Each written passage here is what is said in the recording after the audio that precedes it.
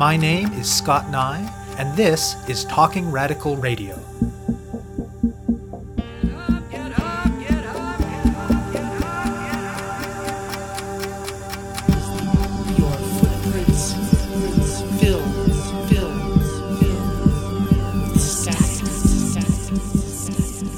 Hello and welcome to Talking Radical Radio, where we bring you grassroots voices from across Canada. We give participants in a wide range of social change work a chance to take a longer view as they talk about what they do, how they do it, and why they do it. On this week's show, I will be speaking with Roger Annis. The set of people who articulate fundamental objections to capitalism, and the set of people who think it is important to protect the earth, certainly overlap. It might even be fair to say that most people who think of their politics as anti-capitalist in North America today would identify as being pro-environment, though how central that greenness is to how they actually act politically varies a great deal, and the inverse is definitely not the case. Yet if you look back a few decades, that kind of connection between commitment to a differently organized social world and to protecting the environment was not nearly so obvious. And even today, for lots of us whose sympathies are oriented towards both, how exactly to unify thinking and acting in response to both the exploitation of workers and to the despoiling of the planet is not necessarily clear. There are lots of attempts to work this out in practice, of course, but one strand of thinking and acting in the world that attempts to knit green and red together has come to identify itself as eco-socialism.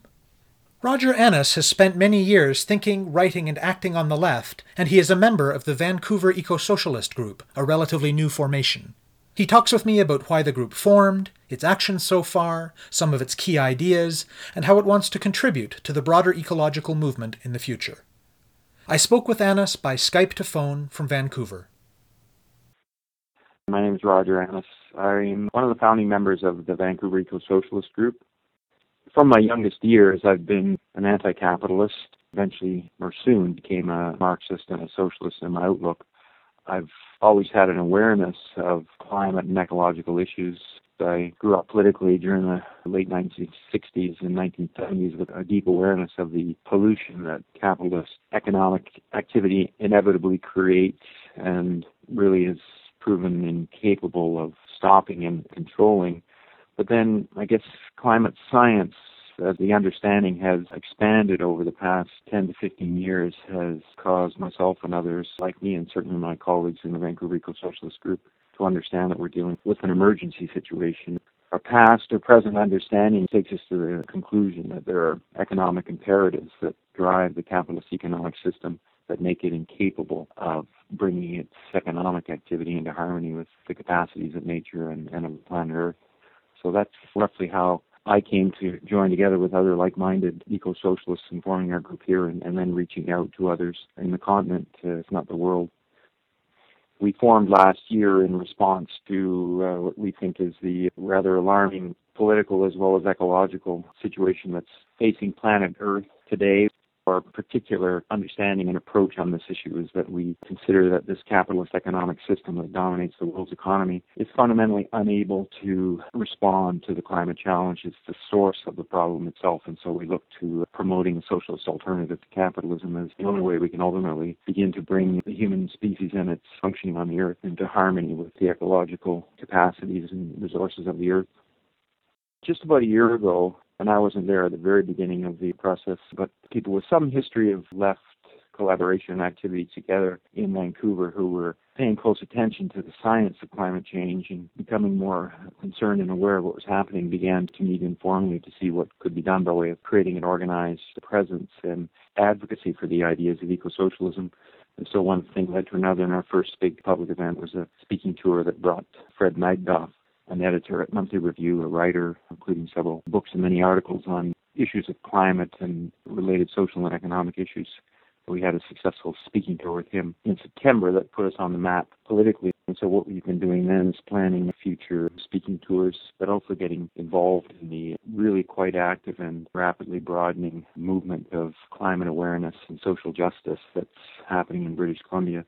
We're in a particularly unique geographic location here that makes the province a real target for an offensive by the fossil fuel industry in extracting or exporting fossil fuels.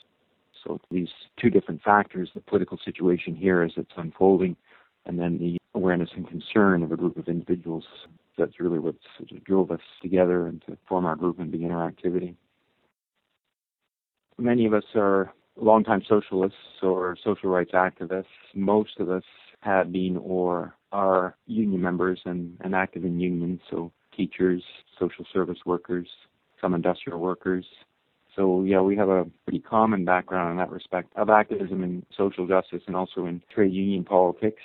Most of us are a little bit older, so we're very conscious and aware that we want to reach out to young people and either have our Vancouver Eco-Socialist Group transform itself into a young person's organization or to work in collaboration and cooperation with specifically youth organizations that could be present on the universities, for example. And the awareness and concern among young people here is, like everywhere else in the world, is very high. So, that's a little bit of who we are and our background. You said that the first big public event that you were involved in organizing was the speaking tour with Fred Magda. Tell me a little bit more about why you chose that and the specific messages that you were hoping to communicate in that speaking tour. Yeah, we invited Fred to come and speak because he's a particularly articulate voice of the Marxist and eco-socialist perspective. He's one of the editors at Monthly Review, which is one of the key publications that's providing a Marxist and eco-socialist outlook on the climate challenge. Its key editor, John Bellamy Foster, is a very well-known writer and author in the field of Marxism and ecology.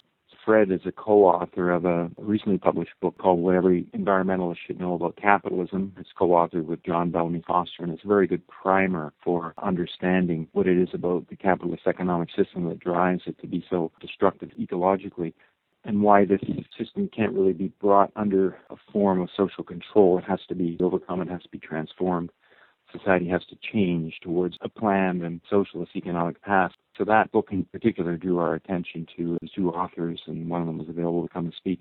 We're doing something similar next month. We're bringing a writer from New York City. His name is Richard Smith, and he's the author of a number of key articles in the past couple of years that also explain the underlying economic imperatives and laws of motion of the capitalist system that cause it to be so destructive. He has a book coming out this year along the same lines. So again, with him, we're bringing one of the key writers and voices of the eco-socialist perspective here that will help raise the profile of the ideas and is very much welcomed by the climate movement itself, which, as we know, is increasingly becoming aware that what we're confronting with the climate crisis is a system problem, a systemic problem of the very economic order that we have in the world. These voices really, I think, help to give a coherence to the empirical understanding that people are developing through their own experience of the destructive nature of the economic system that we have presently. If folks know a little bit of the history of both Marxist groups in Canada and environmental groups in Canada, if you looked across the country 30 years ago, for example, they would probably have seemed to be quite different formations without necessarily a lot of obvious overlap. How is it that the two traditions have come to be brought together by people who are now identifying themselves as eco-socialists? It's a very important history. John Bellamy Foster is one of the leading authors that really documented the extent to which Marxism as a social science, when it was founded and developed in the 19th century, was very much rooted in the ecological understanding of the time. Marx himself, Engels himself, the scientific writers of the time that they looked to and collaborated with very much saw the destructive nature of capitalist economic activity even at that time. Frederick Engels' most celebrated book is titled The Conditions of the Working Class in England, and he looked very closely at how heavily polluting the Industrial Revolution was in England at the time to the land and the water, and also the disconnect between town and city on the one side and the countryside where food is produced on the other side was endemic to the capitalist system. So they very much politically grew up in the time of the 19th century philosophy that had a deep, deep understanding of the close ties between the fate of the human race and of the ecology and of the planet in which we live and survive. But a deep disconnect developed over the course of the 20th century.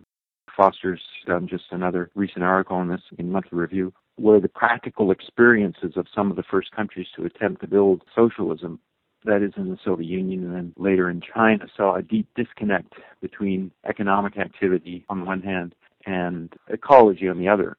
Foster argues, and others of the same school argue, that this disconnect between ecology and human activity is not something that was endemic to the basic ideas of Marxism. On the contrary, Marxism is deeply rooted in an ecological sense, but we saw a deformation in practice of Marxist ideas that was carried out by the governments in those two countries and others, in which the maximization of economic production itself was deemed to be an accomplishment of socialism. And this obviously proved to be a very false and dangerous concept that had very lasting ecological consequences for both the Soviet Union and China. And so really the writings of the Marxist ecologists in the past several decades have really helped us to go back and to see that we have to reknit that connection between ecology and the human race that was broken by some of the practical experiences of the 20th century. And so Marxists today would very much embrace the leading writers and authors of ecology that emerged in the 1950s and 60s as the consequences of capitalist economic activity, the serious consequences, harmful consequences to the Earth's ecology as this began to become more and more evident. Marxists embraced the writings of writers like Rachel Carson, who were deeply aware of and writing about the destructive consequences of capitalism. We've come full circle, in a sense, thanks in part to the writings of some of the authors that I mentioned. Lay out the connection that you and others in the group would make, why there's an inherent connection between capitalism and ecological destruction versus the more liberal notion that, well, we just need to change a few details of how capitalism works and then the environment will be fine. It's in the imperative to growth and expansion that is at the very heart of capitalist economic activity. That was at the heart of the explanation and understanding that Marx and Engels and their co-thinkers in the 19th century provided, Marx especially in his celebrated book, Capital. They really laid bare the economic laws of motion of capitalism itself that really have no constraint. Capitalism is about expansion. That's how capital valorizes itself and continues to grow. A capitalist investor that fails to drive to expansion and growth will be vanquished by his or her competitors. The system has no mechanism of social control to say, well, this is enough. We don't need that, because capitalism is not about producing social value. Capitalism is about producing commodities for exchange and sale on a market. In the course of doing that, realizing the maximum profit possible. And this is all done with deep competition between the capitalists of a given industry and also between the capitalist classes of each nation state and how they compete for market control in their own countries and in the world market. So this system that has this deeply rooted drive to growth and expansion doesn't respond to rational social control. And, this can go back over the past several hundred years since the rise of capitalism and the Industrial Revolution to see how this has manifested itself and produced things like wars among the competing capitalists. But it's just so evident today when we see how imperative it is for the world to move away from fossil fuel production, for the world to begin to reknit the break that has happened under capitalism between where and how our food is produced and where it's consumed. The split between town and country that's so endemic to capitalism. All of this is so evident today that even the world's leading scientists who would prefer not to enter into the world of politics are increasingly obliged to speak out and say that we have a social and economic order that's out of control and has to be brought under control if we're going to save the climate of the earth and therefore the species that live on it. And yet the capitalist countries and the capitalist governments of the world are going in exactly the opposite direction of that, even as the scientific evidence mounts and says that we're on a wrong course, we're on a destructive course.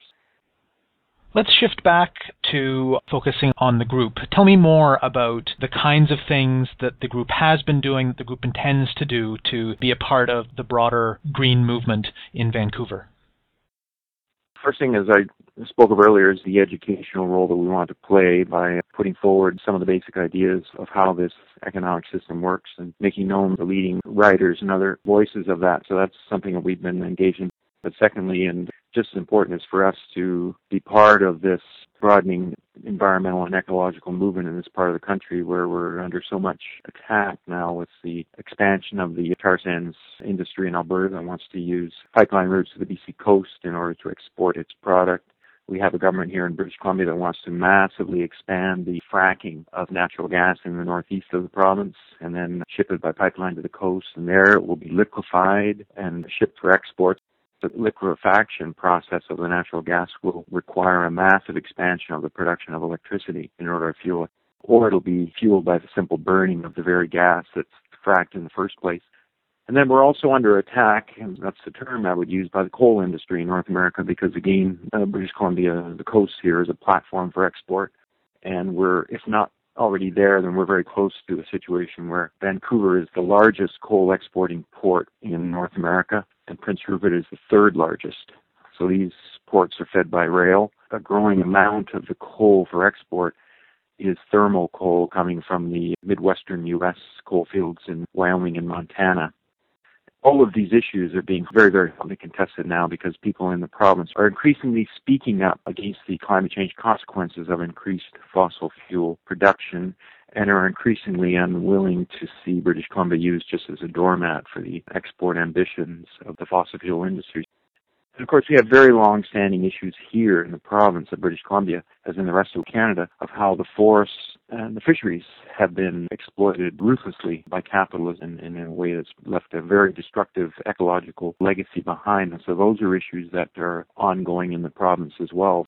So we're very much wanting to be part of helping to build the broadest-based movements against all of these ecologically destructive practices, because as we resist the offensive by the natural resource industries, and I haven't even mentioned mining, which I won't go into even here, as we resist all of this, we move towards the solutions that begin to become necessary, which are ultimately their economic solutions, but to get the economic solutions, we need political solutions.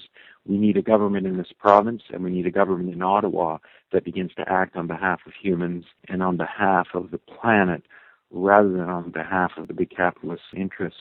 And so that's very much what we're part of and wanting to become better at and learn from others that we work with in the movement to build the broadest-based political movement that we need for the sweeping changes necessary. In the face of that overwhelming spectrum of issues that you just described, what role beyond the educational role that you've already spoken about do you see the Vancouver Eco-Socialist Group playing? Well, we have an activist role with others in the movements, and then, we think we have a particular contribution to make by taking all these issues into the trade unions and winning the unions to an ecological program and practice, because right now our unions are deeply divided over all of these issues. We don't yet have the political or social perspective that sees how ultimately this system has to be changed. And there are some vested interests involved, some unions with members that work in coal mining, for example, or that are part of the ongoing destruction of the forest industry.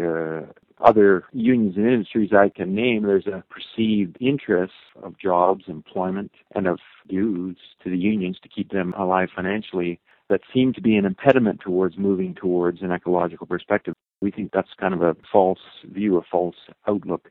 Yes, there are wrenching changes required in the economy where entire sections of the present-day capitalist economy have to be shut down.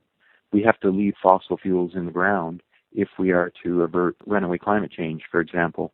We have to radically change forest cutting practices if we are to begin to restore the forests of the province to health and so on. So all that means wrenching economic changes for workers, which we think is imperative and necessary, but society cannot be indifferent to the workers in the resource industries today or in the manufacturing industries that need to be scaled back, such as automobile production. So we need a very concrete and specific transition program for government so that workers have a real alternative that's offered, that we don't have to work in these destructive tar sands in Alberta. We don't have to work in clear-cutting forests. Instead, we can be working in food production. We can be working in expanding the social service network that's been degraded so much in recent decades by government and industry action. We can open up whole new terrains of very creative and productive human endeavors in new and different kinds of industries that get us away from this trashing of the environment and instead gets us into very productive and intellectually important work in our lives. And we can all be working less. Most working people today are working not only the traditional 40 hours a week, but they're working endless quantities of overtime, or they're living with great uncertainty from one month to the next of if they'll have a job and what to do and so on. Well, we need a planned economy that begins to scale back the scope of production and replaces this frenetic economic activity with real and meaningful social and intellectual engagement in an economy. And so that's the program that we have to win the unions to. It's possible to do. It's going to be a very difficult struggle and a very difficult transition. None of this is going to be easy, but the alternative is the abyss, and we can't let that happen. So let's say that you're having this conversation with a worker who works in some kind of extraction industry, say a union member. And for the person that you're having this conversation with, the prospect of immediate loss for them is very real and very concrete. But both the ecological threat, I can imagine, seems disconnected from their direct experience, as well as the prospect of, transition programs and reorganized economies also feel very distant and not at all reassuring in the face of that immediate threat of loss of income if they can no longer engage in whatever this extractive activity is. How do you engage with someone in that situation around these issues? What do you say to them? First of all, we have to appreciate that everyone in society that doesn't have a really heavy stake in the destructive practices that are happening now is coming to an understanding of this. I spent the last 15 years of my life as an aerospace worker, where the company we were working for was moving towards entering military production as a way of keeping employment in the factory. Nobody that I worked with was happy about that, knew it was wrong, but where was the alternative? So we have to continue to make the case that we can't allow this destructive activity to happen, but also begin to present the beginnings of the alternative. I'll give a very good example. Instead of having so many resources in this country, and this is true around the world, being poured into automobile production, and our entire society, our cities, our intercity connections are all constructed around the automobile, we need a massive expansion of public transit. This can begin to happen right now. It's happening very haltingly in a couple of cities, and hardly at all in other cities. So there's an example of how we can today, tomorrow, begin to move to an alternative type of economy and society. The way in which we construct the housing in our cities. Very immediately in Canada, we need a massive program to retrofit housing for energy efficiency. So there again, this is something very concrete and immediate. And then we need to begin to change the very way in which we plan our cities, where they're geared around public transit and where these massive commutes that office or factory workers are obliged to do to get to and from the job, we begin to close that gap where you can live and work in approximately where the two can come together. Agricultural production. We need a massive expansion of agricultural production. In British Columbia, we produce less than half of the food that's consumed here, and yet we're in a very rich region. So if we go through each of the industries, there's actually pretty concrete and specific measures that we can begin to fight for, unions can begin to fight for, and we can strive to build political parties with a program that puts that forward so we can begin to challenge this immediately in the electoral arena. So there's lots of this that's quite immediate and specific if we really put our minds to it. And so that's what we have to make the shift towards. Yes, to the educational explanation and understanding of what's needed in the long term, but also begin to engage today in the political and social struggles that can take us in the right direction. Immediately, we can start moving in this direction and then get towards where we need to be, which is to have a government in Ottawa firmly in place that's committed to these ecological principles. Now, that's going to take a little bit longer, but this is what we can be moving towards today, and let's move as quickly as we can on this path. So what kinds of responses have you been getting, both from other folks that are already actively engaged with green issues, but also from more mainstream sources as well, to the kinds of politics, the kinds of ideas that your group has been putting forward? The initial response has been very positive because we're saying things that correspond to the reality that we're facing. For example, we're on the verge of wanting to work with others in launching a campaign to oppose the British Columbia government's proposal to expand or create, shall we say, a liquefied natural gas industry based on fracking in the northeast of the province. So we know we're going to get a lot of support and welcoming of that initiative that we're going to take. We're going to try and rally together people as broadly as we can against that. We put out an open letter late last year that was very well received. It was in response to an open letter that 4 unions here in British Columbia had issued in support of the coal export ambitions of the ports of Vancouver and British Columbia. So we put out a letter challenging that plan that was quite well received and really got around a lot for discussion. So I think, in general, people are very happy to hear that there's now a sharp voice for a clear eco-socialist alternative. I have to say that we're disappointed that the political parties that we might otherwise look towards to begin to create this alternative are not doing their job. neither the NDP nor the Green Party here in British Columbia have put forward any really substantive alternative course to this destructive fossil fuel and other resource extraction industry development that's proposed. So, yeah, the more we get into this, the more we find that people are saying, yes, these are the ideas and these are the kind of radical alternatives that we need to hear and that we need to get organized around politically. So we're very encouraged that we're still at the initial stages of this and learning about it and getting better at it as we go along, including allying with other forces that are already engaged in many of the same kinds of ideas as us, the Rising Tide movement, for example, which also has a very important and a radical alternative type of societal ideas. So we have lots of friends and allies out here on this as well. What are some of the key things that you're hoping the Vancouver Eco-Socialist Group can do over the next 6 months or year? To continue with our educational activity, continue with our campaign activity, and I mentioned this very important initiative on liquefied natural gas that we want to take to try and cohere a strong and unified voice against the expansion of that industry. Ultimately, I would like to see us joining with others in entering the electoral arena here. We should get a pro-ecology, it doesn't even have to call itself socialist, but a pro-ecology party that can begin to be present in the electoral arena here municipally, provincially, and joining with others federally.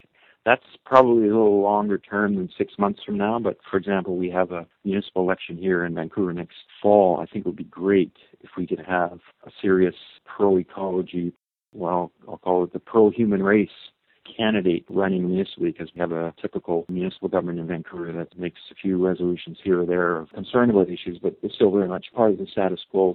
That's a little bit longer term, but that's what I would like to see. I'd like to see the eco-socialist and the ecology movement as a whole having a really strong impact and presence in the electoral arena and begin to challenge this destructive capitalist path on its own political terrain. You have been listening to my interview with Roger Annis of the Vancouver Eco-Socialist Group. To find out more about their work, go to ecosocialistvancouver.org. That's all one word, ecosocialistvancouver.org. To find out more about Talking Radical Radio, the guests, the theme music, and the ways that you can listen, or to make suggestions about topics for future shows, go to talkingradical.ca and click on the link marked Radio. That's talkingradical.ca. I'm your host, Scott Nye, a writer and media producer based in Sudbury, Ontario, and the author of 2 books of Canadian history told through the stories of activists, Gender and Sexuality, and Resisting the State, both from Fernwood Publishing. Thank you very much for listening, and I hope you tune in again next week.